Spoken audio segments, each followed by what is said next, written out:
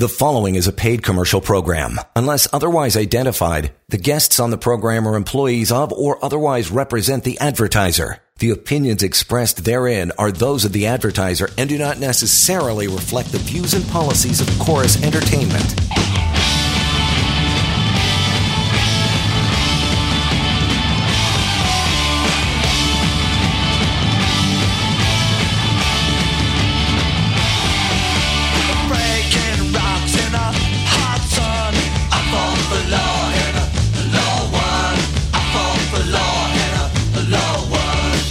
This is the Employment Law Show. Greetings, and welcome to it. It's 6:32 on a Thursday. It's John Scholes here, along with lawyer from Samfiru Tumarkin LLP. Most appropriately enough, Chris Justice is your guy covering the show tonight, doing all the heavy lifting. If you want to reach Chris on your own time, you can do so.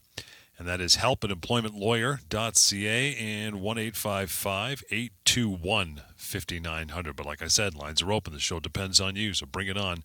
416-870-6400. And it's going to be the main topic as we slide into it shortly, being let go from your job without even realizing it. What is that all about? We'll break it down for sure. But we always start off with the case of the day. Something has been going on your end. Mr. Justice, what's happening, pal? Yeah, thanks as always. So I thought I'd start off with a case of the day, sort of a case that has been on my plate for quite some time, one that I was, on behalf of my client, required to commence a lawsuit over. And it has to do with the idea or the issue of where employers don't conduct a proper workplace investigation.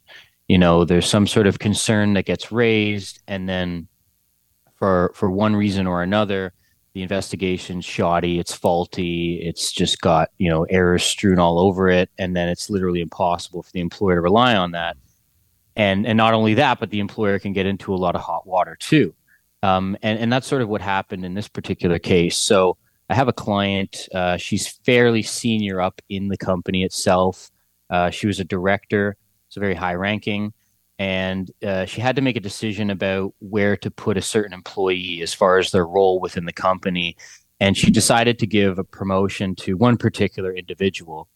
But it then came out later that she had a romantic relationship with this particular individual, a relationship which was disclosed to HR.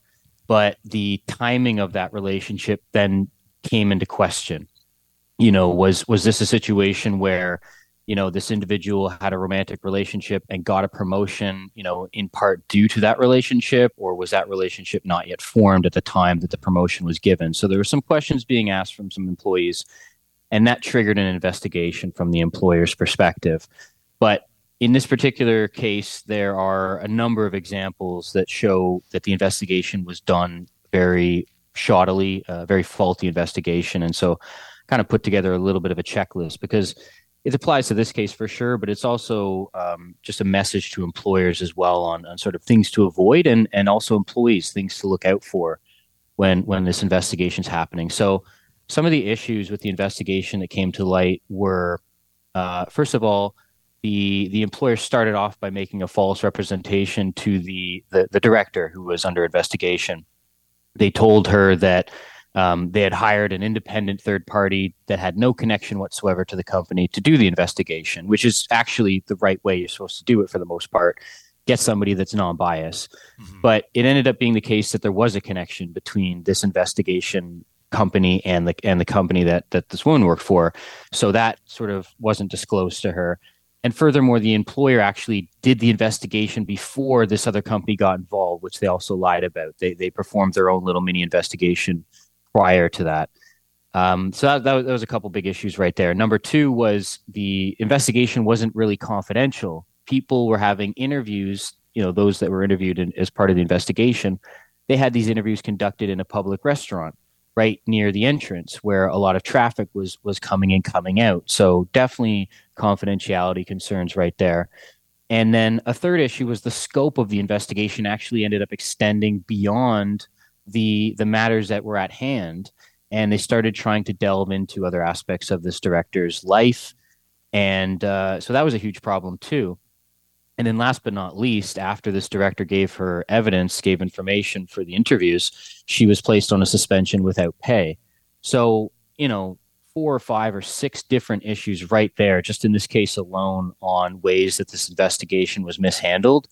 And when employers do that, not only do they risk having to pay out the full severance to the employee if they decide that the stress is too much and they have to leave, but they also have to pay extra damages for bad faith and the manner in which the investigation is carried out. And so a big can of worms can get opened, and employers can be much more significantly on the hook as far as liability is concerned. So I'm hoping to actually resolve this case in the not too distant future, but there is a lot of leverage on our end just based on all those issues. And as I say, just something to keep a lookout for, whether you're on either side of the employment relationship.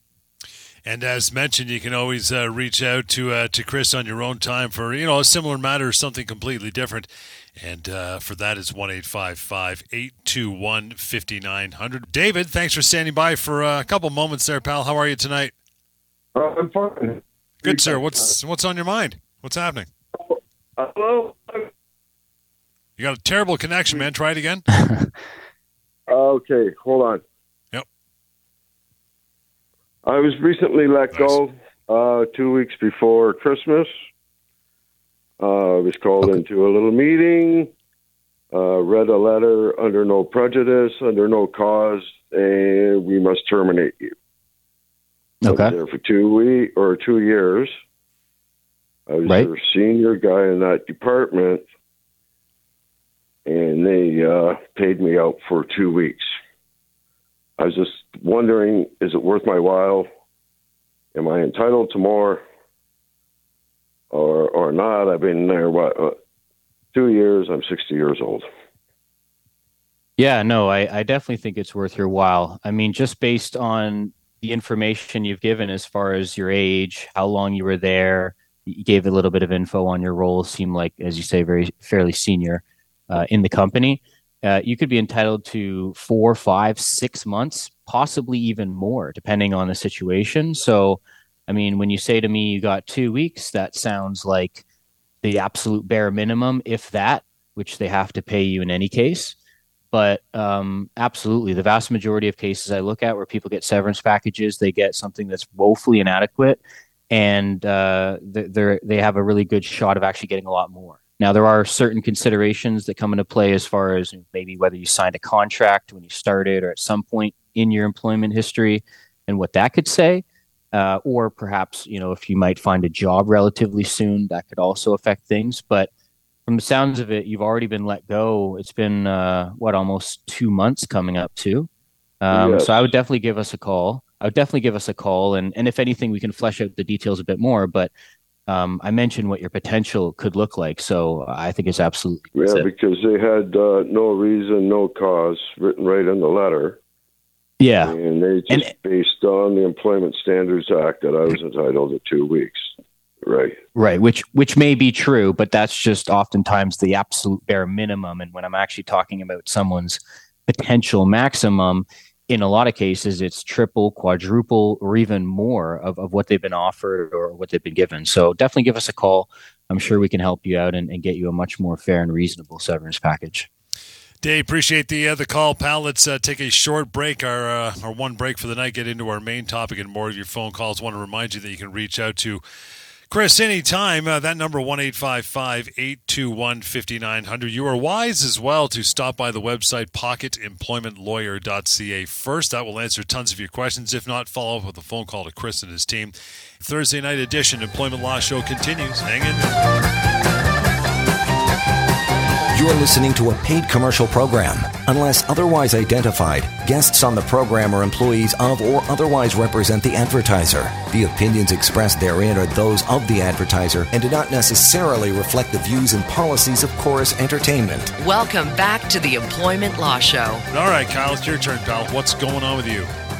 Hey, been a long-time listener, so that's why I'm calling in. Love it. Love it. I've been on a performance improvement plan that was I signed and agreed to that was supposed to expire on the 25th. I was supposed to get a formal follow-up, and on that day, all I got was there's going to be about a week to review everything.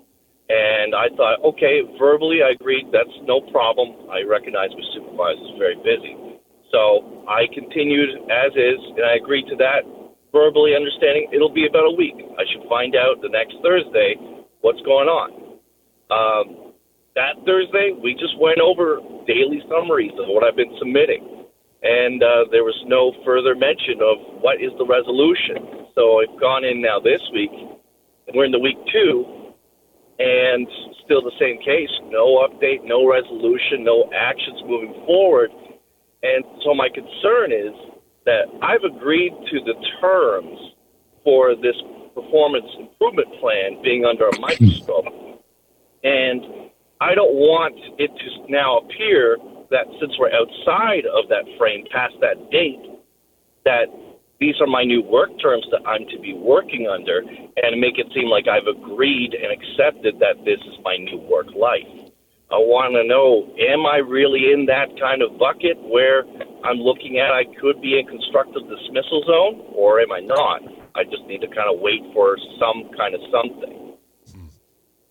Yeah, I think you definitely need to get some clarification for sure. Obviously, it seems like there was some understanding that you would be told what's going to be what, and that hasn't happened. So I don't know how many times exactly you followed up, but I would probably send them something if you haven't already in writing to say, look, we had this discussion early back. You said you'd get back to me by this day. Still haven't heard from you. I'd appreciate it if, you guys could respond to me within, say a few business days or something, put a deadline on it. And I think at that point, there's probably not a whole lot more you can do maybe than passing them by in the office and asking them. But you've at least now got a record where you can show you've made an attempt, you've sought clarity. And if they're going to just keep you in the dark and you're going to be in a situation where you may have to just continue doing a job or a number of tasks that are such that they're completely different from what you were doing or a significant change to what you're doing before, then absolutely you could be in a situation where, you're having to decide, do I accept these fundamental changes to my employment and then have that forever potentially be the case and not go back? Or do I stand at my ground and say, look, this is not something I'm agreeable to. This is what I agreed to specifically, but going forward, this represents a significant change. And at that point, of course, the ball would be in the employer's court. So I would say in general that there's definitely the potential for constructive dismissal in your case, and you may have some options as far as how you want to go about doing this. But I also think that communication is important, especially, in writing, but just also in general. So I would suggest you give us a call actually sooner rather than later, so that we can kind of get a better understanding of what exactly this PIP, this performance improvement plan says, what you might have signed or verbally agreed to and when, and just, get a better sense of kind of the landscape there so we can give you an idea of what your best options are. But there does seem to be the potential there for a constructive dismissal. So, just know that. And like I say, follow up would be my recommendation. All right. Thank you so much. Glad I listened to the show to know to be on top of things like this. Kyle, thanks, Absolutely. pal. Appreciate your time and length of time you've been listening to. Continue to do so. We always got stuff to teach you. And reaching out, by the way, if you didn't catch that number, you probably have it already. If you want to follow up with Chris later on, 1-855-821-5900. Chris, let's get into it. Being let go from your job without even realizing it sounds kind of weird, but it does happen.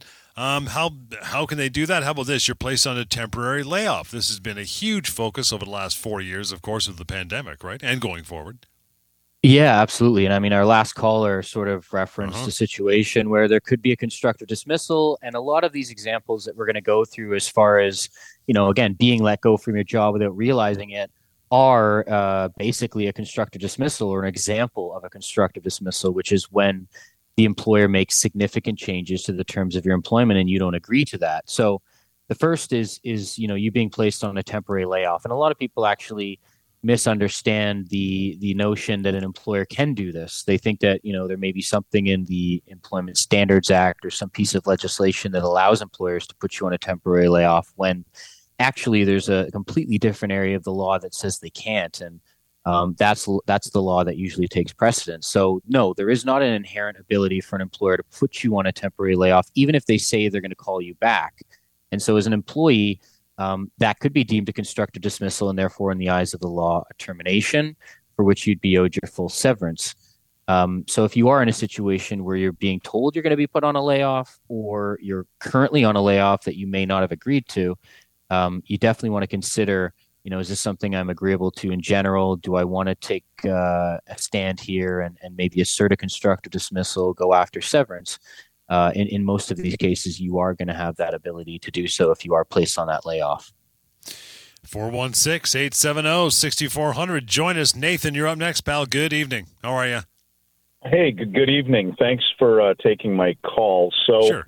As I was telling your screener, but I'm actually just calling to get sort of an opinion as to whether this is worth pursuing when something does happen. So I'm calling on behalf of my mom. She's 74. She's been an RN for, 45 years. Wow. She was the head RN of I'd rather not give you too many specifics on it. A medical facility for 5 floors. It's not government. It's private. She recently in November, she was having a bit of trouble seeing for quite some time, but she went to the eye doctor and they said, okay, you've got cataracts, a couple of things. You can't drive. And she's in total agreement with all of that. And they said, well, I'm going to write a letter because of the nature of your work, you really can't perform your work because it involves, detailed prescriptions, signing off on things of that nature. Mm-hmm. As part of a union, she hasn't really got a lot of support from the union other than the basics. And there's a pretty good chance and a pretty good sentiment if you delve into some of the details and the nuances that they're probably going to either, let her go before she has her surgery and comes back, or bring her back and then, let her go. She's never been written up or anything of that nature. So I was just wondering how this falls into the employment law, how she could, protect herself and that type of thing. Okay, so I'll start right off the bat by saying I primarily, if not exclusively, work in the non-unionized context. So pretty much everything that I'm about to say is going to be coming from the non-unionized context. That's not to say that there can't be overlap in terms of the advice I give and the advice a union steward would give. But I just want to say that to begin with. There are situations where somebody can't do their job, right? Say I'm a lawyer, I get into a car accident, I suffer a traumatic brain injury. I can't do my job. It's literally impossible for me to do my job. Well, normally I'd go off on a disability leave of some sort, and my employer would be obligated to accommodate me while I'm off. And if there does come a point in time where I'm able to go back to my job and perform at the very least the majority of my duties, because employers will still generally have to accommodate even if there's some burden or inconvenience on them. But if I can do that and I've got the support of my doctors, then at that point I would go back to work. Now, if I'm let go upon my return, or even if I'm let go while I'm off on the disability leave, that's not going to look great, to say the least, from the company's perspective. And there's certainly going to be suspicion of whether this had any role in my termination. So that would be one thing to kind of keep an eye out for. But yeah, I think if it comes down to just her inability to do the job, then of course, she would go off on a leave. But there has to be some form of accommodation throughout. And I guess it's just more of a wait and see if they do decide to let her go, what her entitlements are at that point. Because in the non-unionized context, if she gets let go, not only is she going to typically get her full severance because it's a without cause termination, but depending on the optics and the situation regarding the disability leave and whether it played any role in the termination, she could also be looking at human rights related damages. So that's probably what I'd say in general from that non-unionized perspective. In a unionized context, you're going to have the union rep, and I know that unfortunately some of them aren't the best, but they're going to essentially be the contact point to advance these sorts of arguments on her behalf, whether they advance them on her behalf through a grievance before she's let go. Maybe there's a separate issue that's going on, or they wait for termination to occur and then she perhaps files a grievance, because that's essentially the union process, right? You file a grievance. There's going to be the collective bargaining agreement that's going to set out how that's sort of procedurally done. But there are different rules in unionized contexts. And so it's not quite a one-to-one to say, she would get this amount of severance here, so therefore it's the same on the union front. But I generally tell people to definitely talk with the union rep, get a sense of kind of what the arguments would be. But I think when it comes to accommodations, that's in general the nutshell of what employers have to do. So yeah, it might just be a matter of sort of waiting and seeing what occurs going forward. Well, I appreciate that. It makes perfect sense what you said. So yeah, I think you're right. It's a wait and see. Yeah. It's a problem because that's a bad pun. Yeah, exactly. They're causing the problems, but we will wait and see. Yeah, exactly. And a lot of people actually, they'll come to me and they'll say, Chris, my union rep's not doing the best job for me. Can I get you involved? Can I get someone else to represent me? And it's just, very, very hard, if not almost impossible, for you to succeed on what they call, I think, a duty of fair representation claim against your union. It's just one of the rules with the union side of things. But hopefully they'll do their job if and when the time comes. And as always, if you need a sort of a brain to bounce some ideas off of, feel free to give us a call. It's just, again, we don't typically specialize in that area. We were in the last couple of minutes here. I guess we'll knock off a couple more of our list of being let go from your job without realizing it. Your employer changes terms of your employment. That could be a whole host of things, right? Yeah. Pay, hours, location, duties. Again, that was sort of somewhat was talked about in one of the earlier callers. But it could be anything, and again, if it's not something that you signed up for, if it's something that is not reflected in any agreement you would have signed yourself, employers can't typically do this, especially when it comes to significant changes. And even if it's in good faith, it doesn't have to be a case where you're being targeted. They could have some valid reason for making changes, and it could still amount to a constructive dismissal just based on how significant the change is and whether or not you consented to it. And we'll get to another one of these. You're put on an unpaid suspension. Not a paid, an unpaid suspension. That's not right. That ain't right. Yeah, in the vast majority of cases, that's going to be another breach of someone's contract. There would have to be some real good language in a contract to typically allow that to happen. It's definitely more acceptable to do a paid suspension. But when it comes to unpaid suspension, it can be definitely a problem, and on its own, in some cases, actually constitute a constructive dismissal. Yeah, because usually if you're on suspension, you're being, looked at for something or there's an investigation going on. Once they stop paying you, well, now you've been deemed guilty without even having a trial, right? You know what I mean? Like you're not getting paid, so obviously they think you're guilty. Yeah. And a lot of people actually, again, assume incorrectly that employers have this ability, even if there's some tenuous ground to put somebody on a suspension, they just think that they can do so on an unpaid basis. And yeah, for all I know, the investigation, so to speak, could be going on for weeks or months. And all the meanwhile, I'm just sitting here with no pay. And then, as you say, John, there could be vindication at the end, but then it's like the damage has already been done. And finally, your employer will not accommodate your medical restrictions. Good. Yeah, again, I alluded to this earlier, but when people go off on disability leaves and then decide to come back, they may say to their employer, like, hey, look, I can do my job maybe 90% of it. And the employer is going to say, nope, until you do 100%, I don't want 99, I don't want 95. Until you're at 100%, I don't want you back. And that's just not acceptable at all. That's a human rights violation. Employers have to take on some burden or inconvenience when it comes to accommodation, which isn't to say they accept somebody can only do a third of their job. But there are those cases, unfortunately, where they just demand perfection, and that's a failure to accommodate in almost every case. And with that, we are going to wrap it up for another evening. Really appreciate you tuning in. If you made a call, thank you as well. You continue the conversation with Chris on the other side on your own time. The number 1-855-821-5900. Again, 1-855-821-5900 to reach Chris. Help at employmentlawyer.ca and that website. Go there first. Trust me, it's a good one. You'll have access to the severance calculator as well. That would be pocketemploymentlawyer.ca. We'll catch you next time right here on the Employment Law Show. The preceding was a paid commercial program. Unless otherwise identified, the guests on the program are employees of or otherwise represent the advertiser. The opinions expressed therein are those of the advertiser and do not necessarily reflect the views and policies of Chorus Entertainment.